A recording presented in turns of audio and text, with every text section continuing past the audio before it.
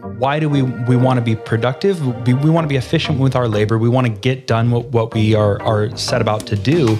And money is the reward for that. But if our money is not sound, if our money is leaking and is not storing value well, then we ever have to be more and more efficient, more and more productive to achieve the same output. So we believe that when you go to Scripture and you see the mind of God, you come out with a conviction that allows you to look optimistically and creatively at this world and say, what has He given me today that allows me to better love Him and love my neighbor? And that right now is Bitcoin.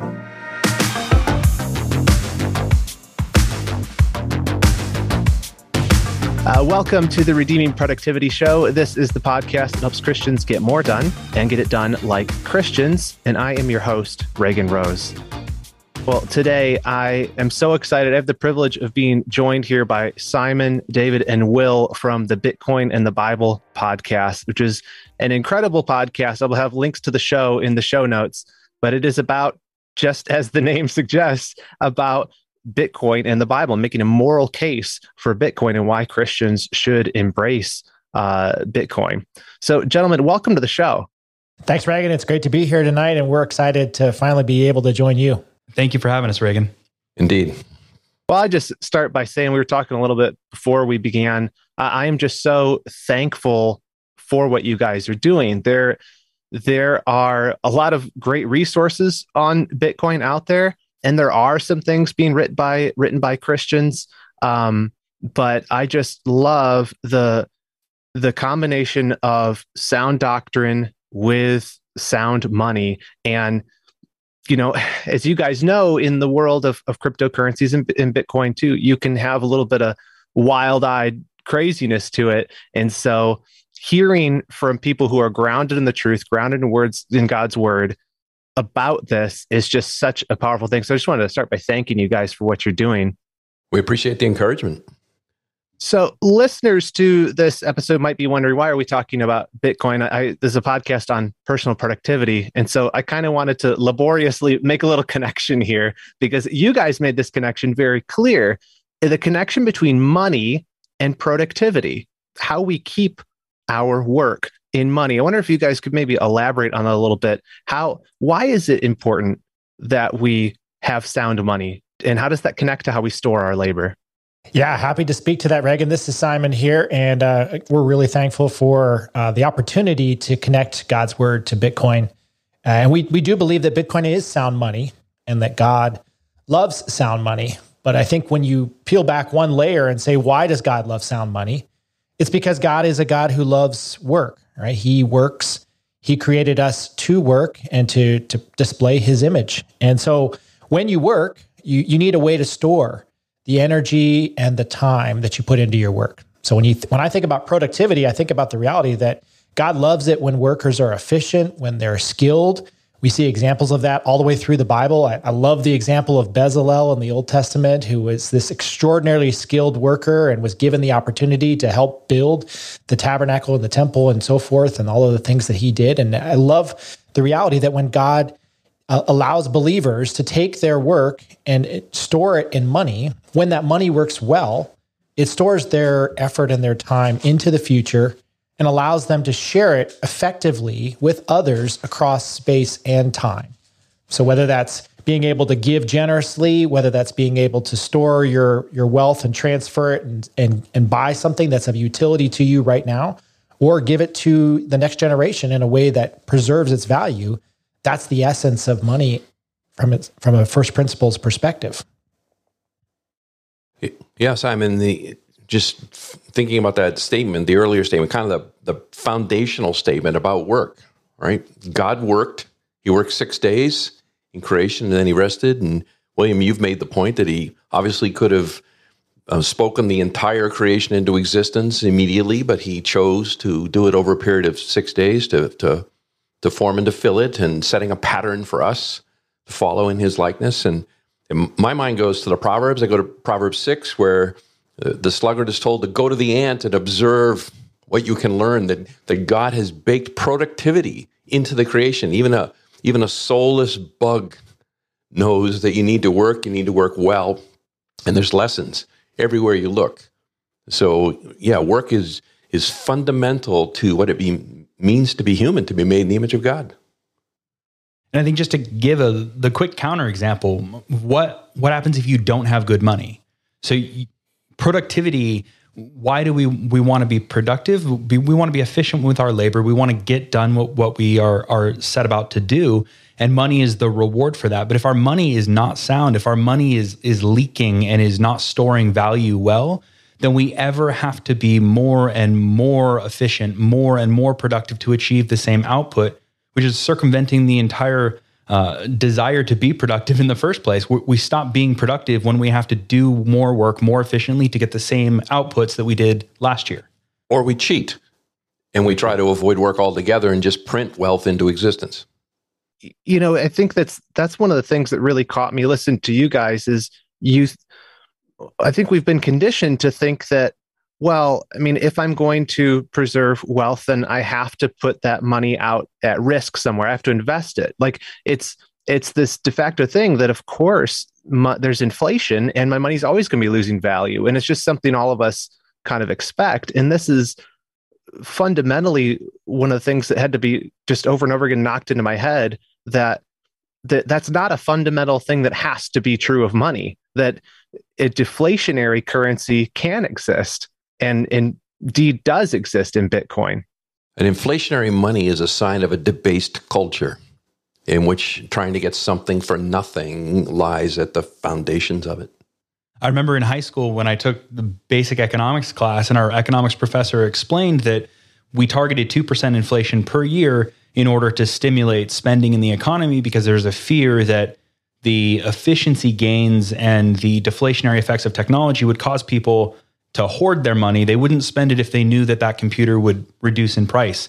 So we want to steer prices upwards so that people will want to spend their money today. And I just remember thinking at the time, that's evil, right? We're manipulating an entire society and trying to control it from top down to control their behavior by stealing from them. And I think most people who live in the business world understand this well, right? Every chart you look at needs to go up and to the right. There's the expectation of not just growth, but double-digit growth. And when you understand why, it's because it's not just that you're expecting that people are going to become more efficient and that they're going to unlock future resources. It's because they're trying to keep up and exceed the inflation rate, which is stealing the bottom from them, increasing the denominator faster than they can put the numerator up.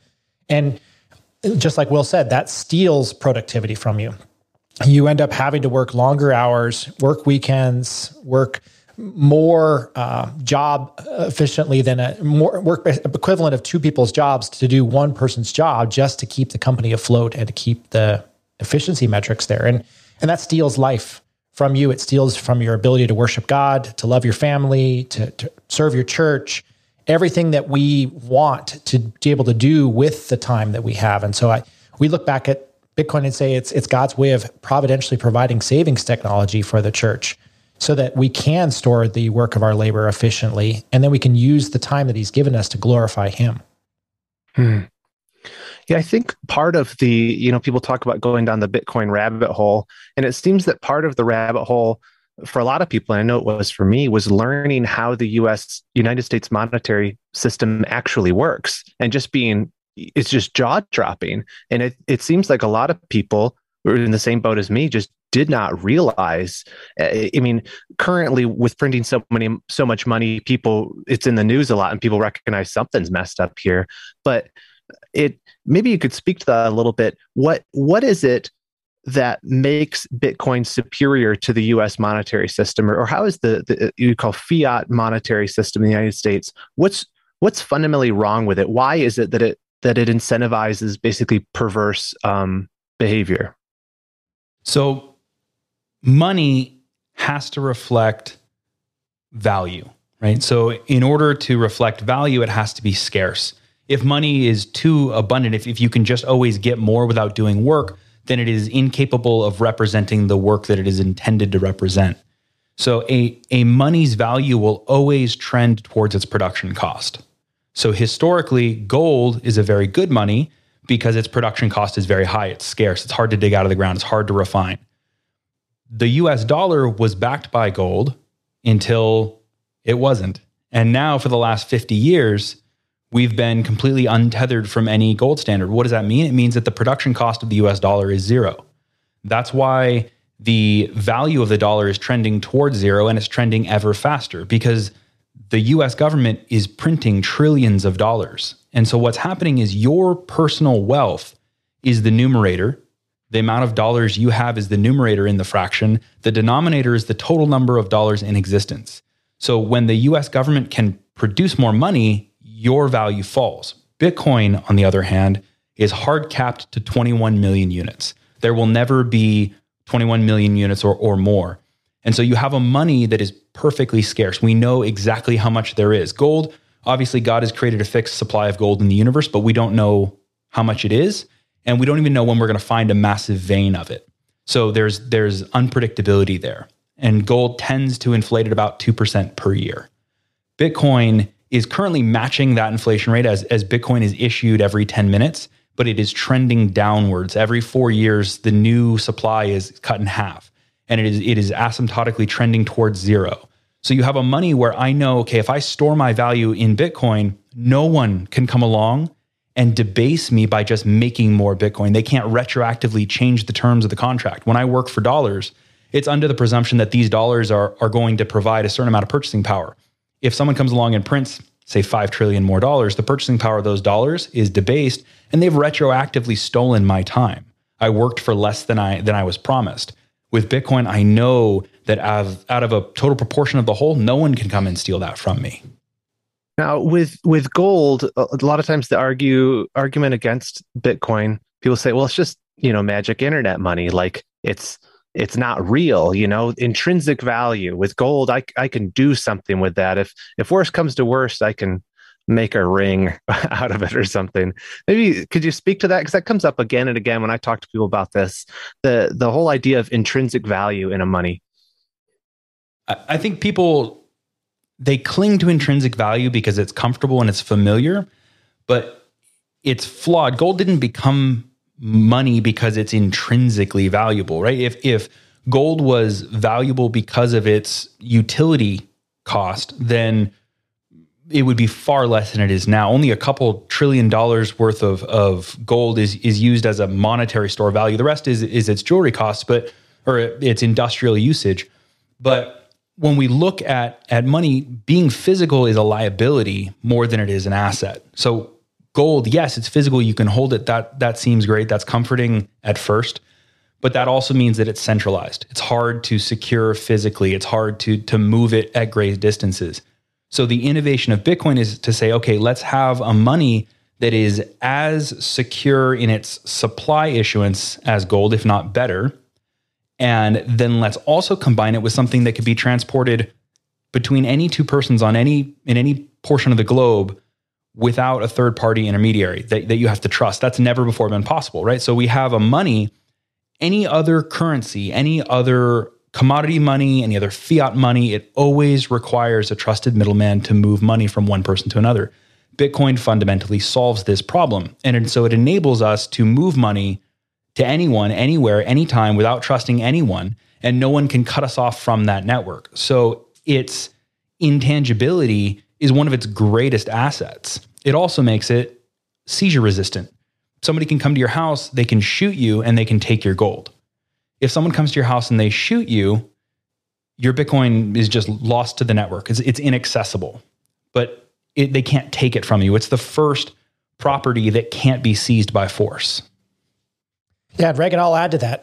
I think for your audience in particular, it's good for them to think personally. And when I came to Bitcoin this time around last year, when Will introduced me to it, this was one of my hangups. This is one of those concerns that I didn't understand and that I couldn't express. And I wanted to hold something tangible. I wanted to see the value of what I had and think about it in that light. And I didn't see the value or the utility of Bitcoin. There were two things that ultimately changed that for me. One of which was to appreciate the utility concept, the concept of saying that this is a money that actually facilitates transactions in a way that decreases cost by decreasing the friction that exists within the monetary system, right? It decreases the transaction costs, it decreases the central counterparty risk that goes between transactions and frees up the movement of money in a way that no other money has ever had the capacity to do. So it allows me to embrace the future and say, God didn't intend for us to stay stuck in one particular generation's technology, right? God's mind is infinite. It has the capacity for us to go into it, to see the depths of it, the mathematics, the truth. And this is just continuing the flow of technology that he started 6,000 years ago. The second thing that I didn't appreciate was how money doesn't have to be a good, right? It can be a transaction ledger. And we go into this in our third episode. Will just did a brilliant job of writing a little story called Bitcoin is Money, where we walk through what it would look like for people lost on a desert island to adopt a transaction ledger, a simple transaction ledger as a means of storing their value and then transferring it one to another in a basic economic system. And it really helped me. It helped my family embrace the concept that you don't need to explain something with cryptography and computer science to be able to understand how money can be basically just a transaction ledger. And in this case, a global transaction ledger that is protected and secured and enabled so that people can use it for the future. Early on in the podcast, it was one of the early episodes, you talked about something that kind of stopped me, and I had to listen closer. And you were talking about the morality of Bitcoin. And one of you said something about, if you recognize that you're participating in an immoral monetary system, it's incumbent upon you to seek to distance yourself from it. And you use this phrase moral money a lot in there. And so maybe we could hone in on that. Why do you claim that Bitcoin is a more moral money? How can money be moral at all? I guess is the big question. Sure. Well, in Proverbs 11 and verse 1, it says, a false balance is an abomination to the Lord, that a just weight is his delight. So that's strong terminology, to be an abomination. I mean, if you trace down that word, obviously you find that it's not widely applied. So that kind of a statement that a false balance, and it's not just there, it's repeated in numerous places, speaks of a commercial system. That's where the balance is used, right? So it's saying God takes great interest in commerce, which actually is pretty logical if you think about it, since God established work, right? And money is a means to store one's labor for the future. Then obviously God would have great interest in these things. And so for him to say it's an abomination says to us that we need to think pretty seriously about this and figure out, okay, are we involved in something that's an abomination in God's eyes? And if we are, what do we do about all of that? And so that kind of led us down the path to really, begin to explore this. And so why do we believe Bitcoin is best represents the mind of God in these things? Well, it's because of the properties of Bitcoin, that one Bitcoin equals one Bitcoin, that a third party can't create it and debase your holdings and thus steal your life energy that you've stored in the money, and that it's widely available to everybody, that there's nobody that's closer to the money printer than somebody else. So it's the poor and the rich alike have an equal opportunity to store their labor in Bitcoin. Yeah, I think if you add your thoughts to that, we talked about before, inflation is theft. When you inflate the monetary supply, you are stealing predominantly from those who cannot continue earning money in the current system. Those who have ceased earning and are now relying upon their savings, you're stealing from them because their purchasing power is decreasing without the ability for them to access the new money that's coming into the system. And further, you're stealing from future generations, especially when you run a deficit. Right? You're basically borrowing from the next generation and saying they're going to pay it back. And that's theft. And so as we look closer and closer at our current system and how fractional reserve lending has evolved and how central banks have been unable to restrain themselves from basically propagating forward the lowering of interest rates, which also steals from the savers, and continues to inflate the monetary technology or monetary supply, we see that as a combination of things that point us to the reality that God is not pleased by that current system. The more we participate in that current system and the more we understand it and then continue to participate in it and even maybe continue to do very well in our participation, the knowledge that we are doing so on the backs of others who cannot participate in that system because they either don't own capital, they don't own real estate, they can't borrow, they can't access banking, they can't get close to the money printer. That's where we are convicted morally that we don't want to perpetuate that. We want to opt out. And God providentially has provided something in the last 12 years that gives us the ability to opt out better than ever before. And we've talked about that. If you take us back 15 years or 50 years or 100 years, we would have been forced to opt out by going to precious metals as the most scarce asset that best reflected the moral character of our great God. But in the current world, we have a better option, and we're choosing to opt out, not in the sense that we don't work jobs, we don't pay our bills in Bitcoin, right? We're forced to pay our bills in dollars. We continue to earn in dollars. We continue to have dollars in our economy. So pay our taxes in dollars. And I mean, there's, right. Yeah. I mean, the idea that you can completely separate yourself from the present world system, again, as a Christian, you already know that.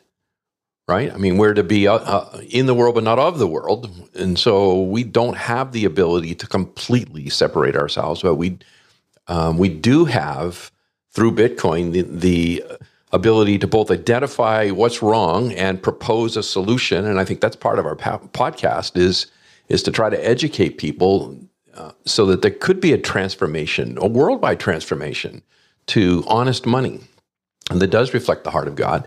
And then for us, we have made personal financial decisions that have cost us profit, as it were, by refusing to take advantage, for example, of some of these altcoins, which are just pump and dump scams that further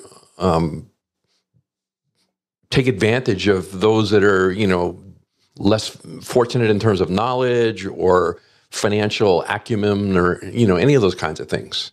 Yeah, I think that'd be a good point to ask too about the difference between Bitcoin and other cryptocurrencies, because it's not synonymous. When people talk about cryptocurrency, there are lots of them, and there are new ones by the hour, it seems. What makes Bitcoin different? Because would you describe yourself as Bitcoin maximalists? Yes. Yes, Yeah. very much so. Toxic even. You're not into crypto, you're into Bitcoin. Why is that? Crypto is a catch-all bucket for the scum that has clung on to Bitcoin's coattails. So every other crypto is fundamentally broken and flawed in a fundamental way. Bitcoin is decentralized, it's permissionless, it is not controlled by any central party. Altcoins are the complete opposite. They're broken on a technological level for a variety of reasons that if your listeners are interested, I go on a few other rants in our podcast about. But the key thing to understand is that I will say 99.99% of all altcoins have governance boards, they have foundations, they have a founder, they have marketing funds. They prey upon people's fear of missing out on Bitcoin's early gains. And they prey on that greed and say, look, we're gonna moonshot just like Bitcoin did in its first few years. Jump on board. We've got a big marketing budget. And what they are doing is they are just sucking you in to take your capital so that they can turn around and buy Bitcoin. Right? Altcoins are a proxy way for engineers to steal Bitcoin from suckers. That is fundamentally so no what they real are. opinion on that. I don't really feel strongly about it. I think people should, kind of do their own research. Well, and there are a few out there that, claim the same kind of sound money principles as Bitcoin. But, William, as you've said more than once, you can't have your money on two networks. So if you move from the Bitcoin network onto some, copycat network, then you're throwing in with that. And why would you abandon the preeminent, worldwide network for some possibility of a startup? There's really no upside there, and only downside. We got one shot to take down Goliath. That's Bitcoin. And maybe the last thing to add to that, Reagan, is we definitely differentiate trading from savings.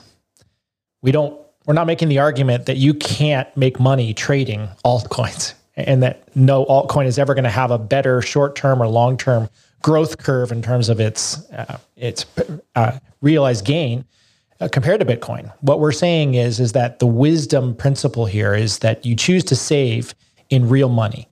And unless an altcoin is going to be a better money than Bitcoin, then there's no reason to not save in the better money.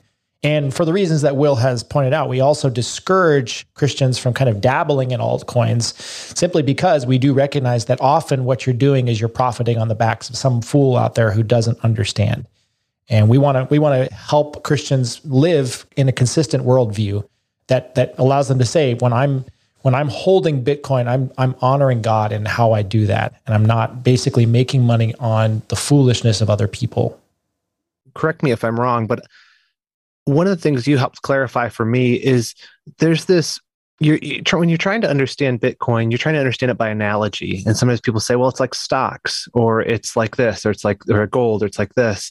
And when I think about what Bitcoin, what it replaces, it's a place to put money to say it's basically a savings account that actually grows over time, which profound concept. Is that accurate? Is that the right way to think about it, that you buy and you hold it and it's just it's there to preserve you? You're not trying to buy the dip and sell the high and make money off trading. You're basically saying just put your money there and sit on it. Buying the dip and selling the high is like trying to buy and sell seats on the Titanic's lifeboats, right? The system is collapsing all around us. Do you really want to be trying to hop on and off the lifeboat to make a couple extra bucks? I don't want to take on that kind of risk. So yeah, Bitcoin currently primarily serves as a store of value, which is the adoption curve of all monies. If money is not a store of value, then it doesn't really do well as a medium of exchange. So Bitcoin has been growing as a store of value. It's done phenomenally as a store of value over the last decade. We are beginning to see the medium of exchange aspects of Bitcoin grow. It's now legal tender in El Salvador. Due to advancements such as the Lightning Network, you can pay for your coffee instantly. And so I expect that, yeah, we will see the store of value, the medium of exchange, both continue to grow now. Store of value has the early lead. Medium of exchange is going to continue to grow. And then at that point, once it is the medium of exchange, and it's already your store of value, then it becomes your unit of account and it fulfills all three functions of money. I think it's also critical to think about this and realize that Bitcoin has not stayed the same. Even when Satoshi wrote the white paper 13 years ago yesterday, right? He saw Reformation Day. Interesting time to release it, right? Yes. That's right. He saw it as a medium of exchange. And so many of the early criticisms of Bitcoin were levied against it as on the basis that it couldn't rise to meet the standards of being a global medium of exchange. It couldn't be fast enough. There couldn't be enough transaction capacity. And there were a lot of aspects of that were true that were subsequently to be overcome by the development of the second layers of technology, and where we see it now starting to function in that medium of exchange role that we see it having in the future. We definitely embrace the reality that it can be a medium of exchange when we need it to be. But I think in the past couple of years, you've started to see the argument for it serving more as a stable store of value, to which you put your value in, and kind of mirroring the function of how both gold and bonds, U.S. Treasury bonds, have been. It's kind of the base layer of the financial system. And so that's the beauty of it, right? It can be both. It can be both the store of value and the medium of exchange. And when you first asked that question, I was thinking about how I was just listening today to a podcast where Stefan Livera was interviewing Tomer Strolight, who wrote an essay that Bitcoin is unlike anything you've ever seen before. It's really something that's hard to make an analogy for because it is unlike something anything that you've ever seen. It doesn't have a creator that you can see. It doesn't have a CEO who governs it today. It's not the same as anything. So it does require us as Christians to do a little bit more research to get past what the mainstream media puts out there as to what is Bitcoin and what are its strengths and what are its weaknesses and what is it going to be in the future.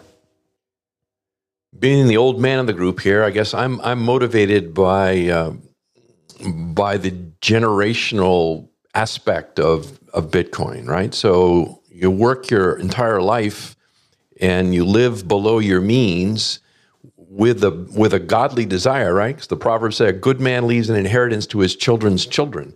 So with a godly desire to pass through to a third generation, the fruit or a portion of the fruit of one's labor. And so how can I do that in a money that's, it's like being in a bathtub with the plug pulled, right? It's just not possible. And so other proxies begin to take its place. So real estate, for example, has traditionally been used as a way to try to store and move wealth intergenerationally. But the massive run-ups in real estate have everything to do with 35 years of falling interest rates and the inflation factor that continues to debase the dollar, right? How can a house that's 100 years old be worth 30 times what it was when it was first built?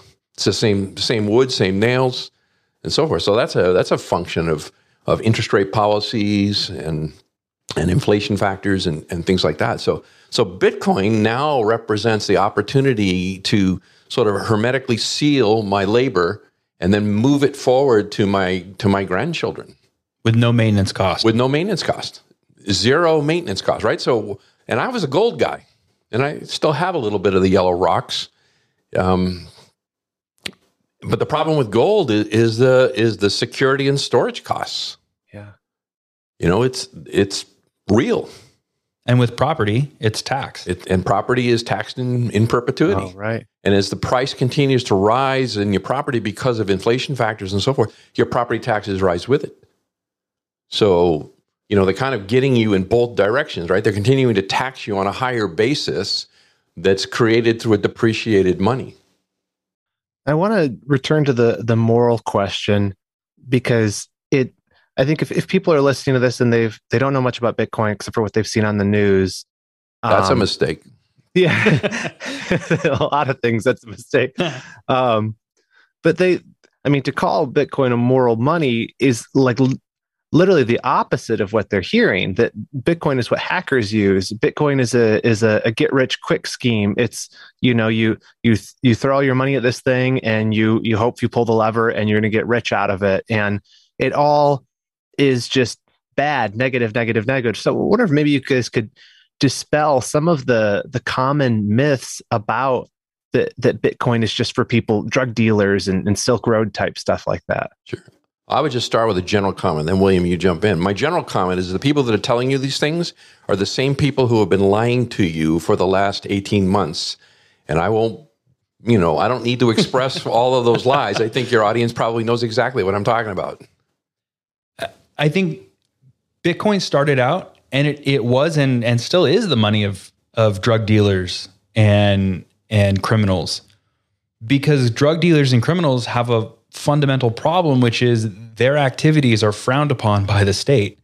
And so for them to move to a money that can't be censored or controlled is a no-brainer.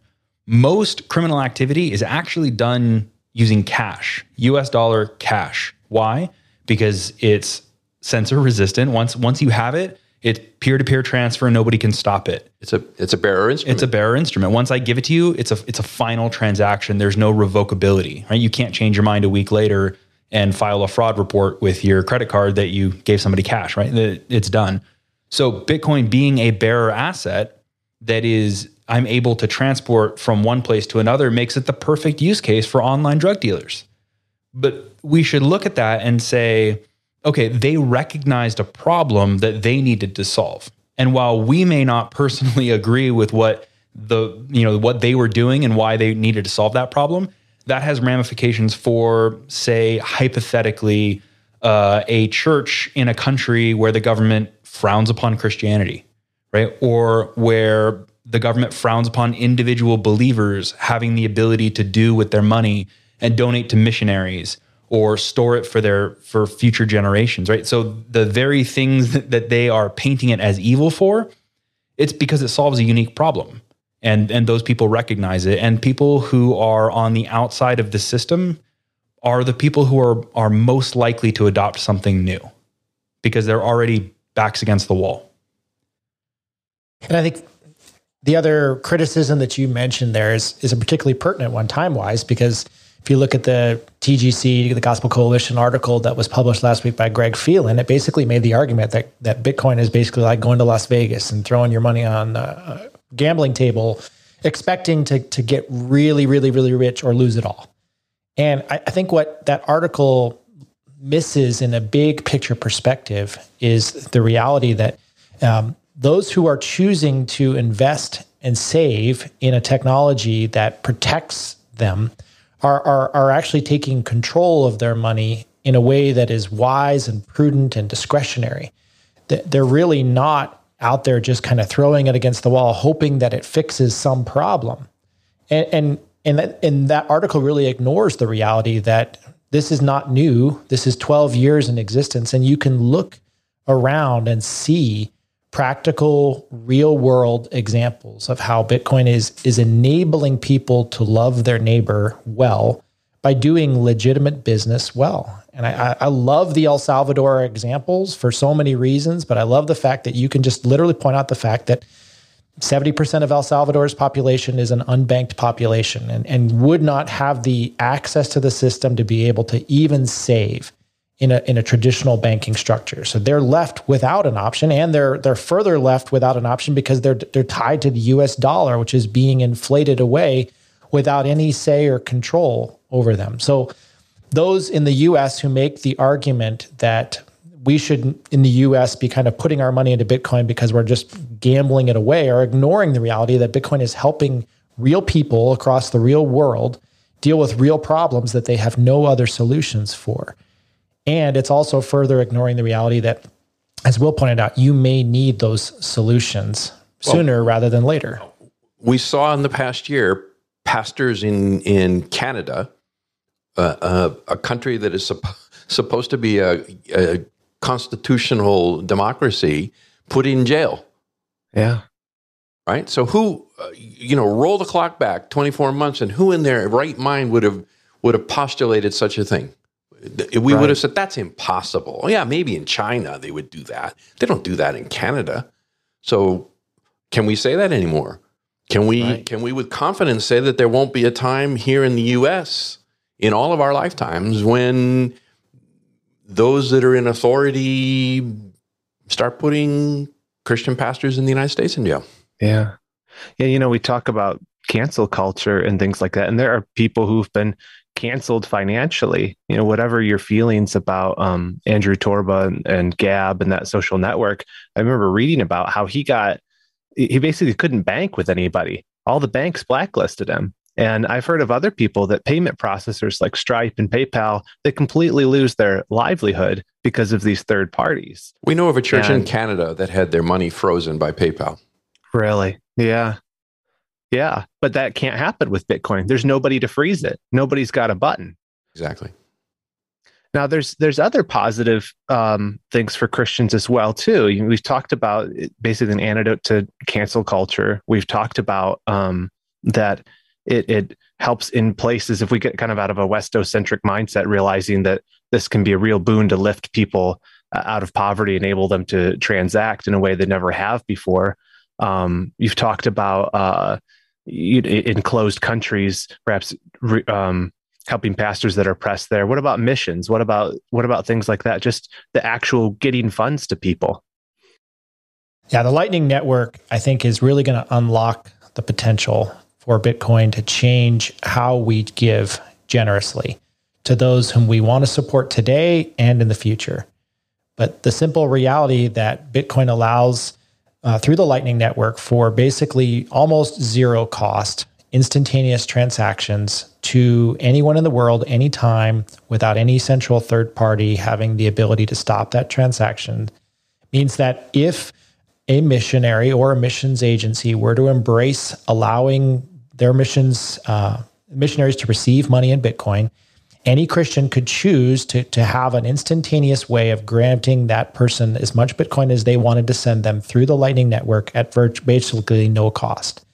And again, that missionary on that other end would have a choice, and the choice would be whether to continue to hold it in Bitcoin or whether to convert it back to their local currency to be able to allow them to go buy bread and milk and pay for housing. And And the beautiful part about that is that choice is being made today by missionaries and by non-missionaries across the world. And so I love how this speaks to the network effects that we're just talking about here. When someone in some culture or some country figures out a way to make Bitcoin easier for them, that helps Christians, because it's not confined to that one particular individual and their belief system. When they make the Bitcoin network better, the Bitcoin network gets better for everyone. And we as believers can appreciate God's goodness in that regard and say, I now have the ability to bypass a government that would prevent me from giving money to a missionary in a closed country. I can go straight to that missionary. And as we talked about here, Bitcoin provides the ultimate portability as well. If I needed to leave a jurisdiction, whether that's a city, a state, or a country, and take my money with me, any other form of money would be subject to taxation as I was leaving that country. Confiscation. Or confiscation. Bitcoin is the first money that allows a believer to legally and ethically take their money with them, because it's just 24 words in your head that can be easily written in the flyleaf of your Bible and taken across a border without having the risk of confiscation. I think it's back to the kind of the high level thing of sending your labor. I think it was you, Menno, in your podcast that were talking about Western Union, and how, if you haven't had the experience of having to send large sums of money across the world, you don't recognize what a big you can't Venmo, $50,000. Maybe you can, but you can't send it to most other countries, and not in the same way. And so these services, they build a network and they take their cut, as that's what they do. That's what middlemen do. But it's an interesting thing. You talked about the people that maybe they'll move here from some other country and they're sending money back. They're at the Walmart Western Union place because they're sending their labor back to their family. They came here to make a living in America and send that labor back, but nearly half of it is getting taken in the process just through sending it through Western Union. I wasn't even aware of what a massive problem that Bitcoin solves with regard to that, the moving of labor instantaneously around the world. Absolutely. But the legacy financial system is so complex with so many parties involved that when each of them takes just a small sliver, all the slivers out, it's kind of like going to a church potluck. You walk down the line, you put a little food on your plate from each dish, and you finish the line and you got a mountain of food. and for most of the world, they deal in small transactions. I mean, these are poor people. So it doesn't seem like much to you. Yeah, I'm going to send $10,000 and, they're going to take a 3% cut or something like that. You don't think that much about it. But when you're talking about sending $50 and then they're going to start taking, 3% here and 6 on the other side, plus a minimum transaction fee of $1.50. And, pretty soon they've gotten nicked for a lot of money. And so it is a big issue for them. I think maybe one other thing, I just trying to figure out where to shoehorn it in, so I'm going to do it here. I was just thinking, we're talking about the ability of the Lightning Network and so forth to move money that way for missionaries and so forth. But I'm old, so I'm kind of thinking, transgenerationally. But I think about Bible colleges and Bible schools that could be endowed with Bitcoin. Mm. And as Bitcoin continues to grow and continues to eat the monetary premium out of the 20th century stores of value, which have been gold and real estate and things like that, the bond market, it eats away that monetary premium. It's going to continue to accrete in value, which means that you don't need to be a multi-billionaire here to endow a small seminary or Bible college or so forth with Bitcoin. That if they steward it properly, it would continue to fund tuition for students for generations. Real quick, what is the Lightning Network for those who don't know? We've mentioned it a few times. Sure. So think of Bitcoin, the base layer, as roughly analogous to a wire transfer. It takes a little bit of time, so about an hour for full final settlement. And it doesn't matter how much or how little you're sending, the fees are the same. So you can move $100 currently for, 25, 30 cents or so. You can also move $1 billion for 25 or 30 cents or so. But full final settlement is about an hour. The Lightning Network prioritizes speed. It's built on top of Bitcoin. It inherits the security properties of Bitcoin. It's settled on chain, but it optimizes for speed of transactions at a variable cost. So whereas the base chain, it's a flat rate for no matter how much you're sending, on the Lightning Network, it's prioritizing smaller transactions, day-to-day use cases, and you pay a percentage, but because it's a free market, open, competitive system, the rates are pushed down to well under a percent. So you can move, I can send somebody $50 for a penny or less in fees and have it be there on the other side of the world in a second with full finality of clearance. So it's a way to scale the Bitcoin base chain for the entire world. Yes, Simon, sorry, I interrupted you. What were you about to say? I was just going to make the point as well that when you were thinking about the Western Union analogy and how that affects the productivity and the efficiency, I think that when I run a small business, I pay the premium to basically say, if I want my customers to be able to buy something from me online, I have to go through a limited set of vendors that are going to basically allow me to access the Visa network, right? And pay that 2.9% fee plus a base rate cost. And in a sense, we forced almost every small business that wants to do online sales to go through those same payment rails at that same cost and basically just extract that money out of your margins and give it up. And basically to say there's no other option, there's no other alternative. And Bitcoin is really freeing us up to say, no, it doesn't have to be that way. You don't have to go through the traditional payment system to be able to have access to that money. You should be able to free up some of those margins. And there was an article published a couple of months ago that basically made the argument that this could revolutionize low margin businesses like grocery stores that operate on single digit margins. And everybody pays using the legacy system, right? You swipe your card. The merchant's getting killed. Yeah. All those rewards points come from the merchant. Right. Yeah, there's so many use cases and it just keeps growing. This is maybe an odd question. I was talking to somebody about this recently, and they were talking about basically the morality, or is it right to divorce yourself from the monetary system you're under? And they were sort of arguing from Romans 13 and Jesus, saying render unto Caesar that which is Caesar's, essentially arguing that maybe the monetary system, the power of minting and controlling money is an authority which God has delegated to the state, and it would be rebellion on the part of the Christian to opt out of that. Do you have any thoughts on that? Lots of thoughts. Good. I knew you would. Yeah, I'll start by answering by saying, keep listening to us. We're working right now on an episode that will speak directly to the relationship between the government and individual rights.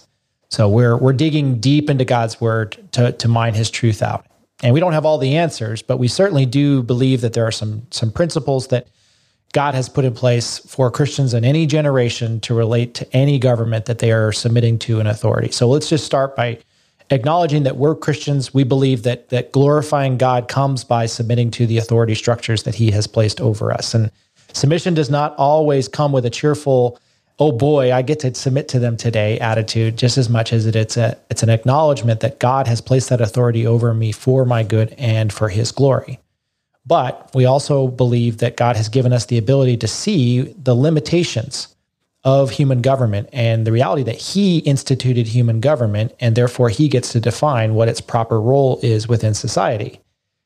So we go back to look at Genesis and we read our Bibles left to right and say, before human governments created money, there was free trade and exchange. So governments don't own money.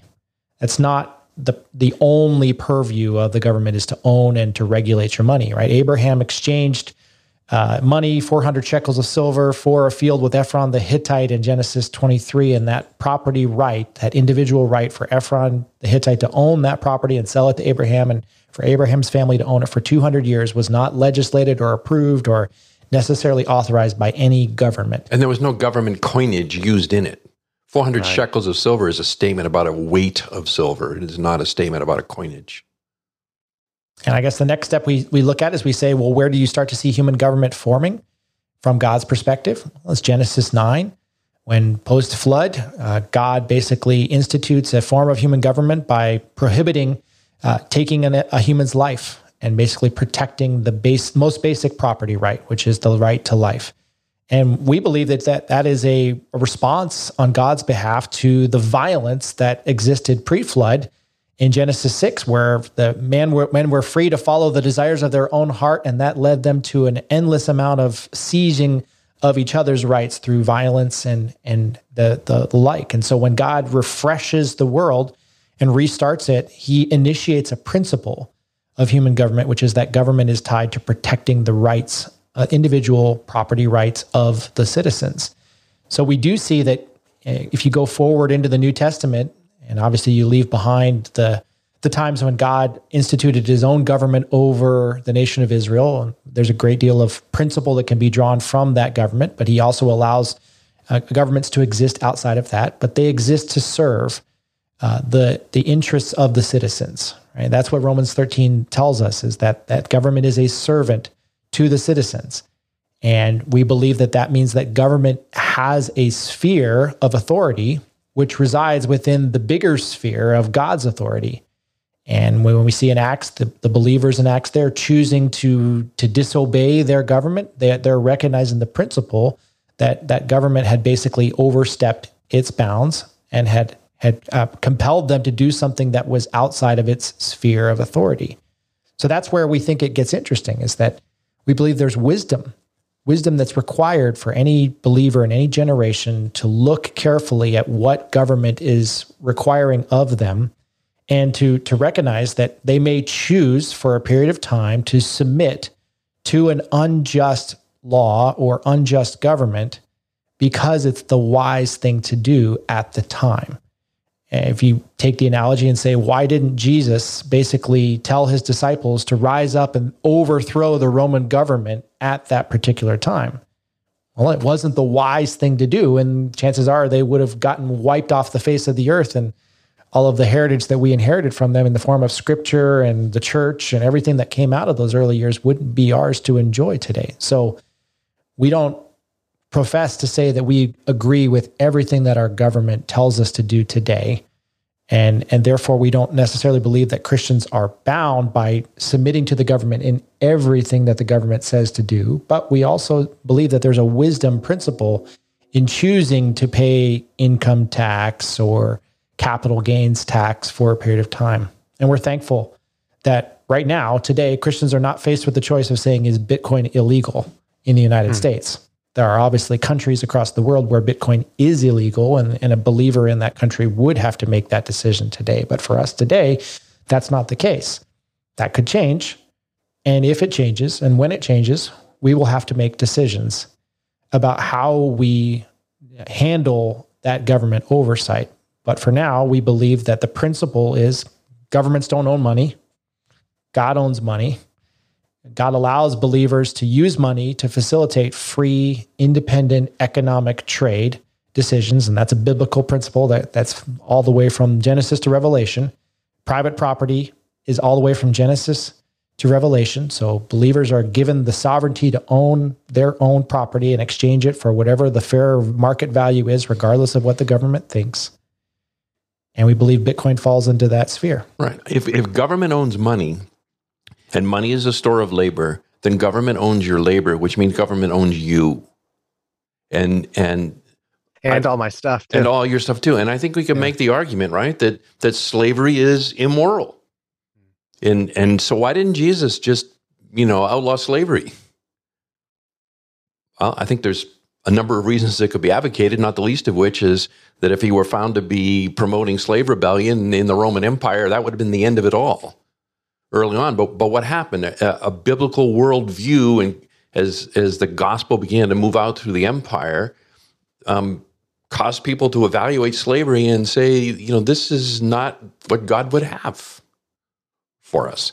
And so, just kind of that fundamental syllogism that if money is the store of your labor, if the government owns the money, the government owns your labor, you're nothing but a slave, is contrary to the will of God. And I think Bitcoin represents an opportunity for an enlightenment in this realm, and to be able to roll the hands back in time to when money was understood to be a free market good, that citizens or individuals, I guess you'd say, were able to agree to exchange their labor for. It's not a coincidence that throughout history, the state has had a very vested interest in the power of the purse, right? Because to your point, David, governments having the power of the purse means that they have the power over human time. So the ability to print money, whether today digitally, a few years ago through actually printing paper notes, and a century ago by clipping the edges off of coins so they could mint more of them, it's slavery. And the fiat standard that we live under today, where all countries globally live in a world where their money is unbacked by anything and untethered to work and is at the whim of the centralized overlords, it's the largest experiment in mass slavery that humanity has ever experienced. There's obviously with any new technology, especially one that's going to concern my pocketbook and my time and my labor, there's a lot of fear, certainty, doubt about it. It's understandable. It's a scary thing, especially, again, if you watch the news, you can understand why Christians would kind of just wash their hands of it and say, I'm not going to worry about that. That's something weird. What moral responsibility do you believe Christians have to inform themselves on this so that their conscience can be informed? Prudent man sees danger and conceals himself. The fool continues on and is destroyed. So I think there is an obligation that comes, and it comes at a different time and place, I think, for each person, but to have to say, you know what, money is 50% of every transaction in life. And so I can't afford to just stick my fingers in my ears and just kind of go on with it. Yeah, maybe if you're 75 years old and you've done really well under the fiat system, yeah, I get it. Technology's scary. Technology's scary, and you don't see any real upside for it. I think at 75 years old, having done well in the fiat system, that you've got a moral obligation to help the next generation. But put that one aside for a moment. I think that for anyone, whether they're a teenager or with their first job, or whether they're in their 30s or 40s and trying to build a career and a family formation and think about their the future of their children and so forth, to be intentionally ignorant of these things is to play the part of a fool. And it's poor stewardship of your time. God has given you a limited number of days, and he has called you to work.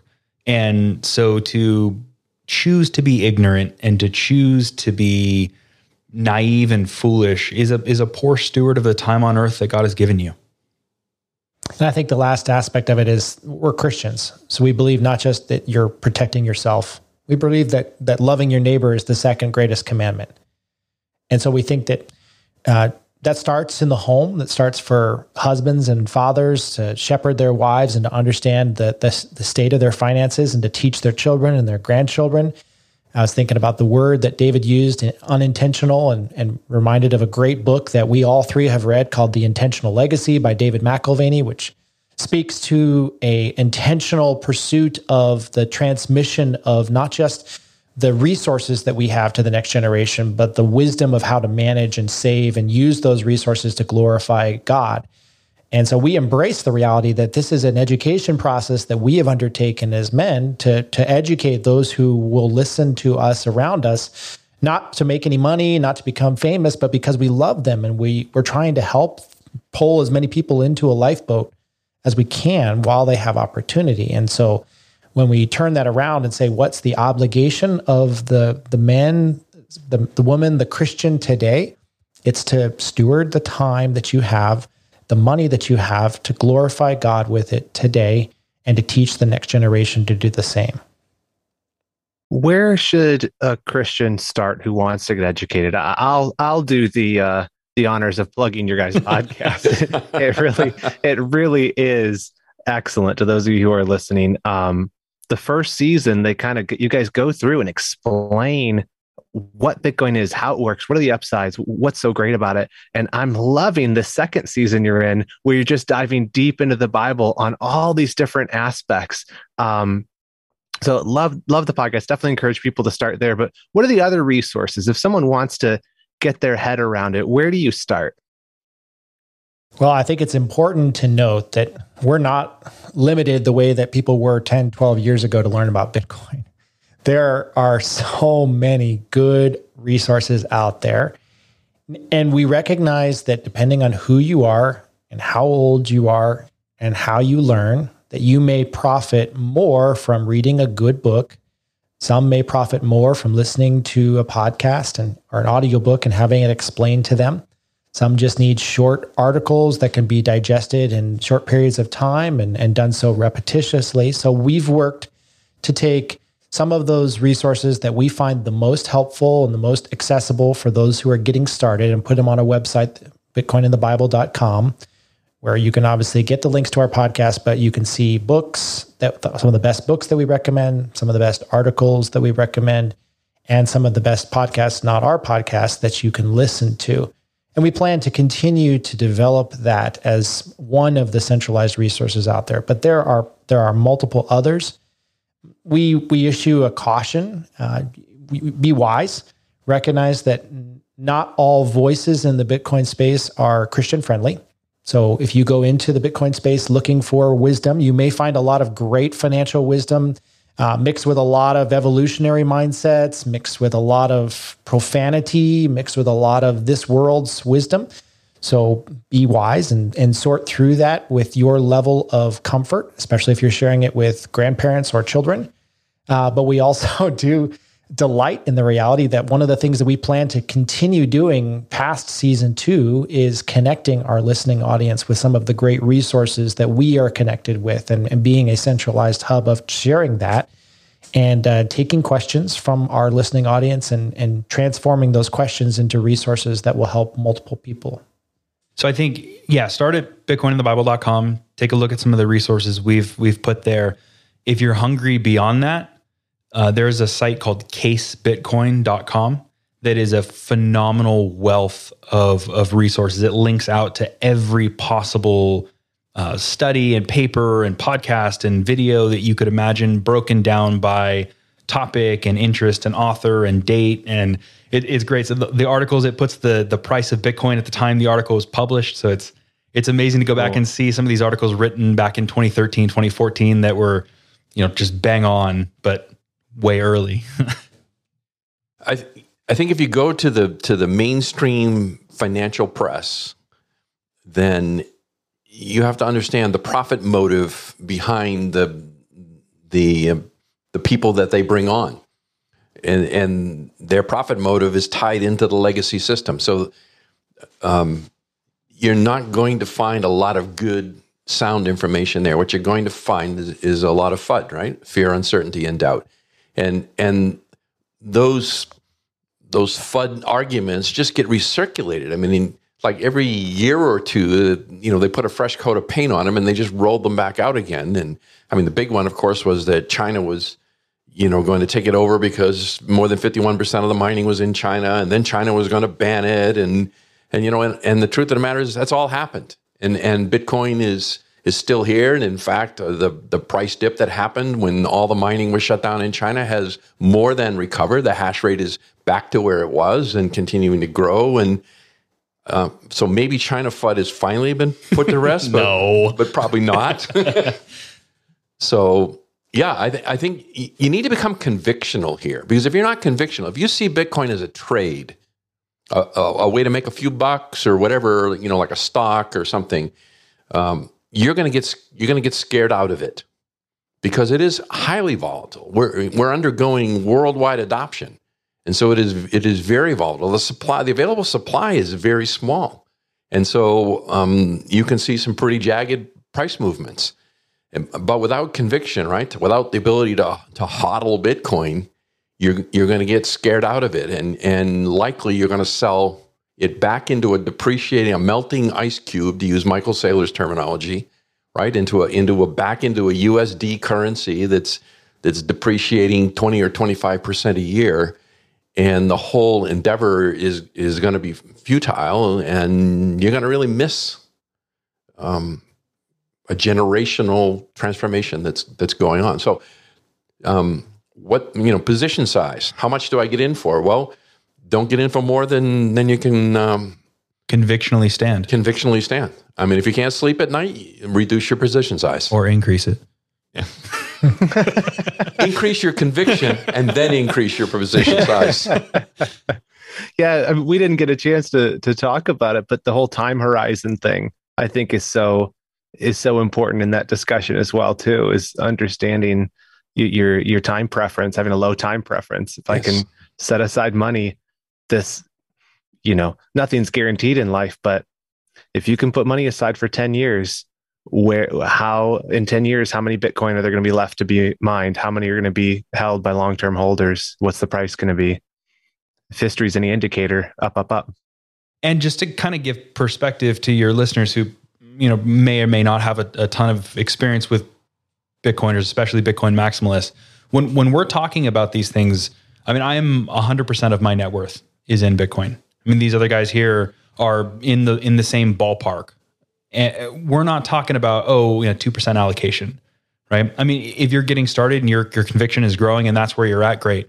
But just to kind of give a little bit of background of where we are, we're all in. And not from we want to get rich quick, but from I don't want to get poor slowly. And to go back to something you pointed to earlier, conviction comes as your understanding of the security of the US dollar changes. For our entire lives, the US dollar has been the most secure thing that you could imagine having, right? It's physical cash that you have, that you could hold, that you could do anything with, and nobody's going to be able to say this is not worth anything. But now you can look at countries around the world and say, if you were in a country like Venezuela and the price of Bitcoin rose to a tremendous value, would you think to yourself, gosh, I need to take some of that off the table and get back into the Venezuelan currency? That's more safe than Bitcoin. You would never do that. You wouldn't do that in Lebanon. You wouldn't do that in any country where hyperinflation is occurring. But the more you hold Bitcoin, the more you study it, and the more you understand what is happening to the US dollar, the less likely it is that you're going to look at the US dollar and say, oh yeah, that's the safe haven asset that I should get back into when things get a little risky for me.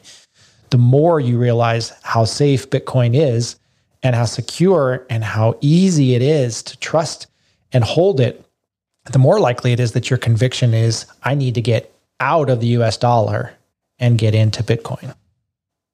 Yeah, when I got into Bitcoin, it took almost 4 Bitcoin to buy a new car.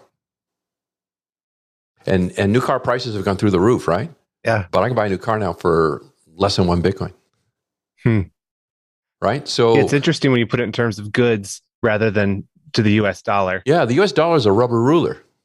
It's not a reliable measure. So home prices are falling. Home prices are falling. Car prices are falling. Measured in Bitcoin. It's all about what your unit of account is. Yes, exactly.